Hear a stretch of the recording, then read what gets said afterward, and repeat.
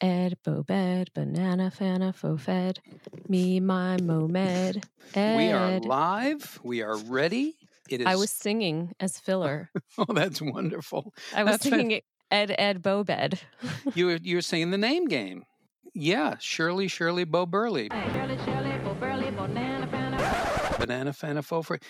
Don't call me Shirley. That's what now we're going to talk about this off camera here, but microphone. Yeah, there's going to be a comedy show. It's going to be called Monsters of Mental Health. I'm not kidding. It's going to be a national tour. It's called Monsters of Mental Health, and it's going to be big. It's going to be comedians talking about their issues. It's going to be huge. It's already huge. Yeah, they're talking minds. about it is. They're talking about their issues. I've done it before, but now, and when you see these comedians, some of them are not, it's adult.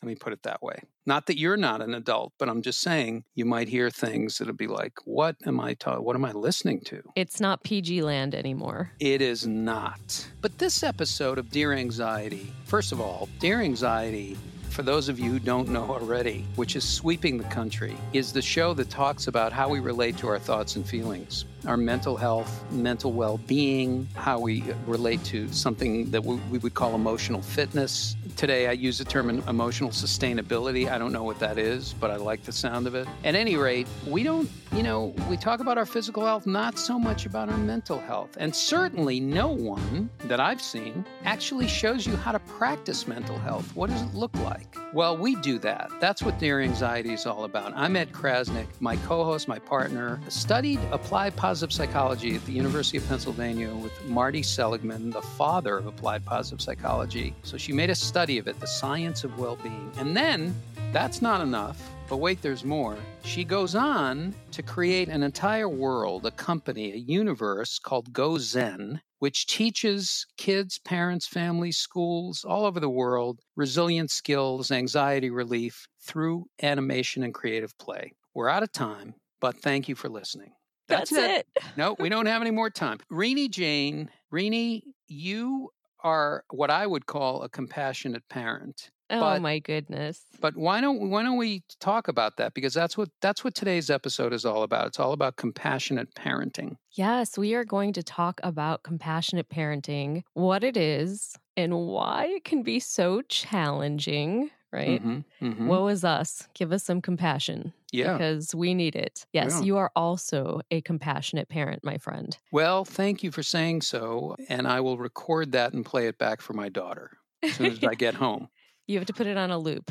I do have to put it on a loop because, no, I think she would, I think she would say so, maybe. But I think, when I think about compassion parenting, that idea is what gets in the way of compassionate parenting. What does it look like? And what it looks like is somebody who, respects, who holds the ground, puts up the guardrails, but allows their child to experience life and to experience their emotions and their thoughts and figure things out for themselves in their own way, in their own process. And I think that that's very hard to do. Yes, as a parent. It is. It's hard to allow our kids to have the space to be, I think, without jumping in and sort of molding that experience. But, let's talk about what compassionate parenting is. Because I don't think we're coining a term here, but, there are a lot of different parenting styles, right? So there's authoritarian parenting, right? Where authoritarian parents are thought of often as real strict disciplinarians. They use a strict style. There's only a little bit of negotiation, if any, and communication usually is a monologue. This is the thought, at least, behind it. They are considered to be typically less nurturing, but I don't really know about that. I don't know if they're less nurturing. I feel like most parents really want the best for their kids. But there is that style. There's less flexibility in that style. Mm-hmm. Then there's permissive parenting. I'm sure, we can use the context to figure out what these things are. But this is kind of the opposite of what we just talked about, where there really aren't limits set into place or rules. And kids are kind of left to their own devices to figure out their issues and how to navigate through their challenges. Communication can be open, but these parents often let their kids decide for themselves rather than really guiding them through. I think, also, when we're putting ourselves in these buckets, we step in and out of buckets all the time. out of categories all the time. So maybe we're a little bit of this and a little bit of that, depending on the situation. There is uninvolved parenting, like laissez-faire parenting, where the kids are given a lot of freedom. Maybe this happened to us when we were growing up, Ed, where there were moms going into the workforce and a lot of kids, they called them latchkey kids back then. I don't know what they call them now. Do they use that terminology? Oh, yeah. Yeah. Yeah. So Latchkey maybe kids. so maybe not uninvolved by choice, but just, not around as much. In any case, now, we have all these different parenting styles. There's helicopter parenting and tiger parenting and lawnmower parenting. And there are a lot of different names. I wish they would all unify, right? Because a helicopter and a lawnmower are kind of different things. Can they all be like, I don't know, communication things? Can they all be like vehicles? It would make sense to my brain. Anyway, Yeah. one's an animal. One's something that you fly with. One's something that you push to cut your grass. Of course. Maybe you can come up with a better naming convention for us, so it's not so confusing. Yeah. But then there's what we're calling compassionate parenting, which is really being attuned to your child, stepping into their experience, and trying your best to be their guide, to allow them autonomy, and to be their guide. Some people know of this as positive parenting, and I think that definitely falls under that umbrella. But anyway, so today we're talking about that because a lot of the parents that listen to this podcast are compassionate parents or adopt that style for most of their parenting. And guess what, Ed? It's hard. It's hard to do. In today's world, it's hard to be conscious, and it's very easy to go unconscious. And most people, all right, I'm not going to say most people anymore. I'd say me, I am used to practicing unconscious. I have a habit of being unconscious. Now, I'm not blaming myself or putting myself down. I'm just saying that over and over again, rather than being aware and choosing consciousness, I go underground. Now we're back. We're back and we're talking about conscious parenting, compassionate parenting. And I was talking about, being conscious. It's hard. It's hard to make those kind of choices. What does it mean? What does it look like? Well, it definitely, Rini? when you talk about conscious and unconscious, it absolutely takes more effort to be conscious, right? Our Yes. conscious brain you have to put more effort for it to be conscious. It's the reason that we automate a lot of processes in our life and they become subconscious processes because it's easier to do. It's the thing that happens when you're driving somewhere and you've driven the route so many times that you can literally think about something else and you don't even realize how you got there. Well, you weren't consciously paying attention to how you were driving, putting your foot on the brake, putting it on the gas, turning the wheel, right? Making turns on the road and following how does your brain do all of that stuff without even quote unquote consciously paying attention? So I think that this idea of consciousness is really important. I think it's the reason, one of the reasons why it can be such a struggle to be a compassionate parent. But I think there's a lot of reasons. In fact, I wrote a few of them down. You're kidding. Do No, we need I music did. for this? Yes, for real. I Okay. did write some Lee, down. let's have some music for this. This is Rini writing something down now. First of all, I think that we, being compassionate parents, naturally suffer from compassion fatigue, right? And so they've actually done research on this idea of compassion fatigue. And I'm going to read you a little bit from a researcher that studies it. So I'm going to read you a little excerpt from Charles Figley, who studies compassion fatigue. We've not been directly exposed to the trauma, but we hear the story told with such intensity, or we hear similar stories so often, or we have the gift and curse of extreme empathy, and we suffer. We feel the feelings of our clients, or children in this case. We experience their fears. We dream their dreams. Eventually, we lose a certain spark of optimism, humor, and hope. We tire. We aren't sick, but we aren't ourselves. And I feel like this so beautifully captures what a lot of parents experience when their kids are anxious and they're extremely compassionate, right? It's also called vicarious traumatization. Oh, wow. That's not Wow. nice. It's like secondary smoking, right? Good God. Yeah. Yes. That's yes. tough. And Yeah. you know what's interesting? I read that Mother Teresa, she actually would say to her nuns that she was working with that she required them to take a year off every 4 to 5 years just to allow them to heal from the compassion fatigue because of all of the caregiving work. And what more caregiving work is there than being a parent? Yeah, I think we should take a year off, is what I'm I think we saying. should take a year off every year, for the rest of our life. I was just talking about this the other day, and that's there is a rhythm of taking space and taking a break. We don't think that we can take a break. Now, if you've got, a 2-year-old, you have to be on watch, a lot of the time. But we have to find ways to get help. We have to find ways to take breaks, because if you don't, everybody needs a break. There is animals in nature, right? They have times when they're not being eaten or chasing down food. We have to find those breaks. Absolutely. I think it's really hard to burn the candle at both ends. Is that the saying? I'm not good at sayings. That is the saying. Good. Yes. You're right on the money. Thank you. Yeah. Awesome. Um, So, but the thing is that, okay, so we're suffering from this fatigue, right? Because we're really invested in what our child's experience is. And when their experience is difficult and challenging, we are really intensely feeling that challenge ourselves. But I think it goes deeper than that, because we are really attached to the outcome that our child is going to have, whatever that outcome is. I don't just mean a grade, the outcome of an experience. Let's say your child has social anxiety and you've been working with them to make eye contact and look people in the eye and be able to say how they feel. And you've been working on this, you've been working on this, you've been working on this, right? And they come home and they're like, I didn't talk to anyone today. I sat by myself at lunch. I can't share how I feel. It was the worst. I hate it. So being this compassionate parent, okay, we're feeling their suffering, right? But also we are, let's not deny it. This is hitting us, right? We make that a reflection of ourselves. We are attached to the outcome, not just because we want their experience to be different or enhanced, but because it's a reflection of our own skills and maybe our own failing, or that's the fear. My goodness, why can't I teach this skill to my kids?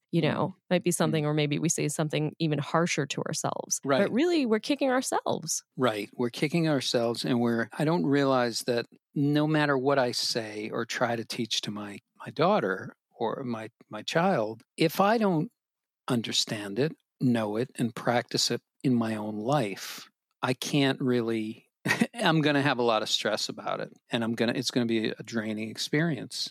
It'll tire me, because you're trying to teach something that you might know is going to help them, but you don't practice it in your own life. And you don't take the time to maybe practice it in your own life, or think that you can take a pause. Like if I take a pause, everything's going to fail. Everything's going to fall apart. I can't do it. The whole world will fall apart if I stop. But stopping is a real skill. And I was talking about it with a therapist the other day about, in DBT, dialectic behavior therapy, they talk about the stop skill. The stop is an acronym. It stands for things. But mainly, she said, every time I enter a room, I breathe 3 deep breaths. Whenever I enter a new surrounding, a new environment, I automatically take 3 breaths. And I thought, okay, now you're telling me something that I can actually do. And then, of course, I get up today and I think I'm going to do that. And I haven't done it yet. Well, let's do it right now. Yeah, that's a good idea. Okay. Okay. So let's take a deep breath in through our nose, out through the mouth.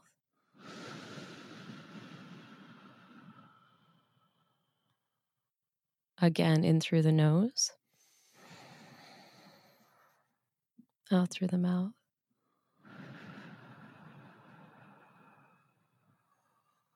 In through the nose, out through the mouth.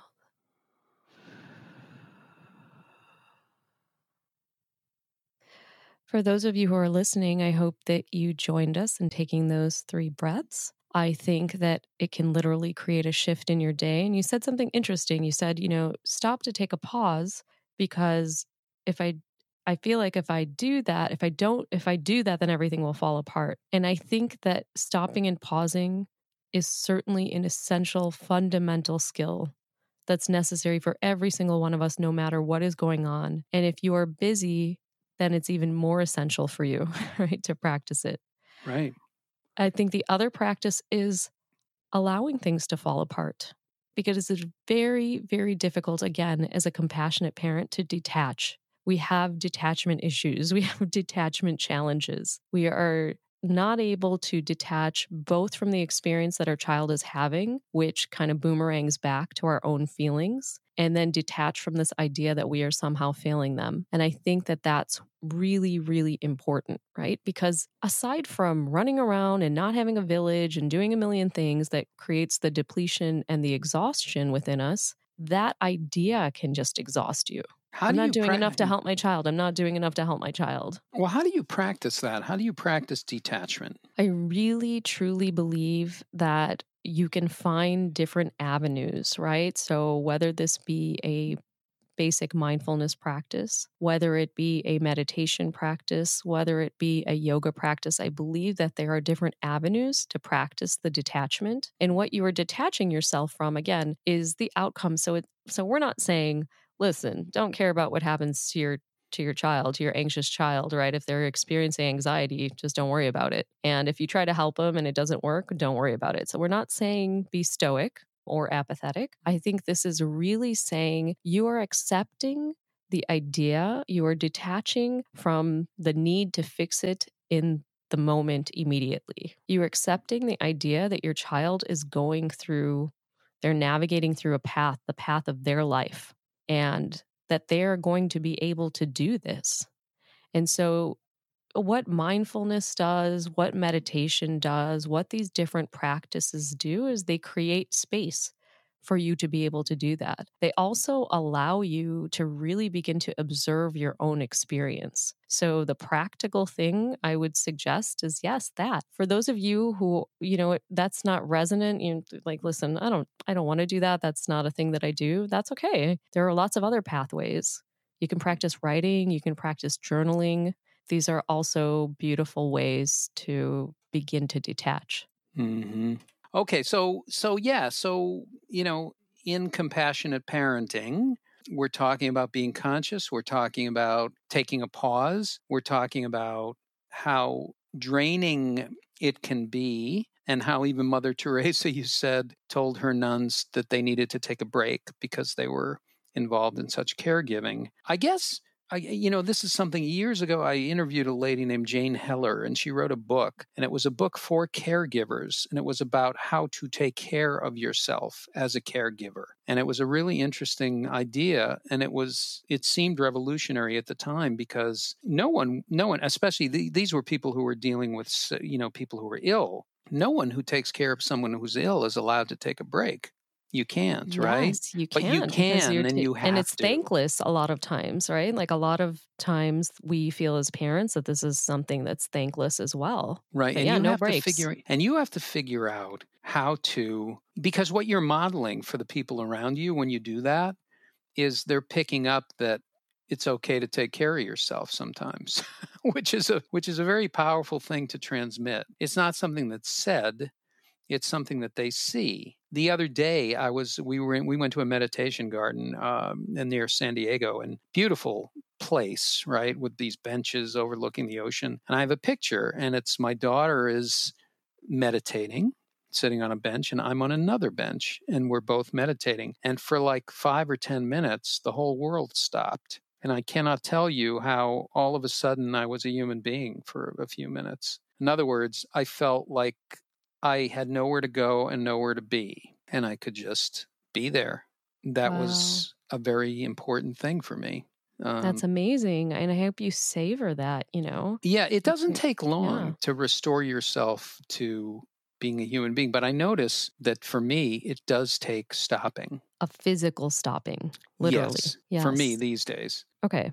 So Mhm. we were talking about the challenges and why compassionate parenting can be so challenging. It's, we talked about basically the exhaustion of feeling compassion for someone, of being a caregiver. Sometimes it is a thankless job. We also are not detached from the outcome that our kids have when it comes to certain things and challenges that they're going through. And a lot of times we're just depleted because we don't have enough of a village. Sometimes there's lack of recognition for our awesomeness, right? So again, going back to not being recognized or really having it be a thankless job. And I think one of the things can be really challenging is that we are parenting most likely in a different way than we were parented. And so either our extended village, meaning our parents or uncles or aunts or other people around us, don't really get what we're doing. They see it as an affront or they see it as permissive oftentimes. Compassionate parenting is often mistaken for permissive parenting and having no boundaries and having no discipline, right? And not teaching our children. So I think that can be hard, especially if your partner is not on the same page as you. If you are trying to be a compassionate parent, you want to be connected to your child, you practice empathy, you practice positive parenting, you practice compassion, maybe you are a Magda Gerber fan and you do RIE parenting. So all of these are under the umbrella or all connected to compassionate parenting. And maybe the person that you're with, they look at you like, what are you doing? You're letting the kids run wild. Or you're letting the kids run you. And then there's a battle. So now not only are you fatigued from the compassion, but you're fatigued from battling someone else and standing in your truth. So those are all the challenges. Well, those are a lot. That's a lot of challenges. That's a lot of challenges. That's a lot of stuff. So so you see how many obstacles there can be. Now, let's say that I'm a teen and I just came home. And we'll do a role play. And I just came home and okay, so. I'm just going to introduce this element into the role play because a lot of times when we're doing a role play, Ed and I will start off like this, where one of us will be the kid and the other one will be the parent. But we're going to take this role play inward because this particular role play begins with self-compassion. That's where everything starts, right? So the root of compassionate parenting and the ability to rejuvenate yourself in that moment is by being compassionate to yourself. Okay, so I will tell you. Let's get ready, people. Quiet on the set. Rolling, All right, so listen, I hate school, and I'm never going back to that place. I hate everybody in my class. They're all idiots, and I just can't handle this anymore. I am not going back. I don't need anything there for my life. I don't want to learn anything from these people. They treat me like crap. I don't want it. That's it. So I'm now, done. So basically, whatever Ed said, it doesn't matter. Not that it doesn't matter what you said, Ed, but the exact challenge doesn't matter. Okay, so now we're going to take it inward. I'm going to be a voice in my head and you be the other voice in my head. You be critical, I'll be compassionate toward myself. Okay. I can't. I don't know what to do with this kid. I don't know what to do with this kid. This kid is like, no matter what I do, she's not happy. She's not happy. There's nothing I can do to make her happy. It will always be this way. Ridiculous. I'm through. It seems like my child is having a really hard time. And what she needs from me is to take a deep breath because I know that this can be exhausting. But I know I have the power to hold space for her so that she can express her feelings. Otherwise, I'm just going to shut her down. And she'll never be happy. No matter what I do, she's never going to be happy no matter what I do. I know this is part of my child's experience, and I know that she's going to navigate through it. I know it's temporary, and I know that it'll probably help make her a more resilient, stronger person. I'm going to be there for her. I just want to go away. I just want to go away. I just want to get out. I want to go away. I want to be free. I don't want to have this over my head all the time. The pressure is too much. Hey, critical voice, I hear you over there, and I know you're just the part of my brain trying to protect me with a huge negativity bias. So I see you, but I'm going to let you float by because that's not what my daughter needs right now. My child needs me to be there for them. And the only way I can do that is to be kind to myself. She's never going to be happy. And I'm never going to be happy, and she's never going to be happy. And that's just the way it is. That's the way this always is. That's the way it always works out. I don't care. No matter what happens, you've never been happy a day in your life. You'll never be happy again. That's a thought based in fear. I'm letting it float by. That's a thought based in fear. I'm letting it float by. That's a thought based in anxiety. I'm letting it float by. That's a thought based on fears I had when I was a kid. I'm letting it float by.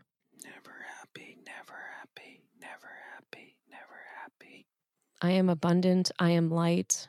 I am a guide for this child. I will be there for her. Here I go. Cut, we got it. Print it. That's a wrap. Lunch, everybody. That's a 6.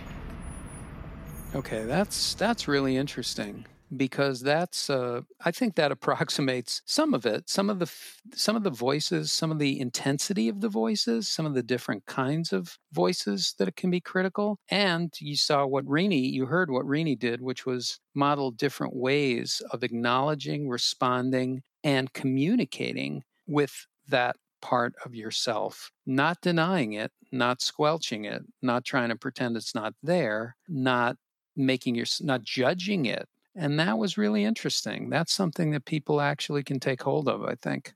Yeah, absolutely. It might obviously it sounds out there, right? To have this conversation with yourself. But the first part of the practice is an observation of your thoughts, an observation of your cognitions. And that actually just takes practice. It's like any practice. It's like playing the piano or getting better at math. It literally takes practice to observe your own thoughts and allow them to float by. And you can practice it at any time. You can do it right now. If you're driving, please be careful. But you can pretend like a lot of people will have done some kind of visualization in their life. Even if a teacher said to you, close your eyes and imagine the number 3, right? You're doing visual math in your head, let's say. So a lot of people understand the idea of visualization. So you can use visualization to visualize your thoughts going by kind of on like a ticker tape floating by above your head. So I would love for you, if you're listening, to practice this, because once you're practiced, you can actually see that conversation going back and forth in your head. And you can literally acknowledge that critical voice, that inner monster,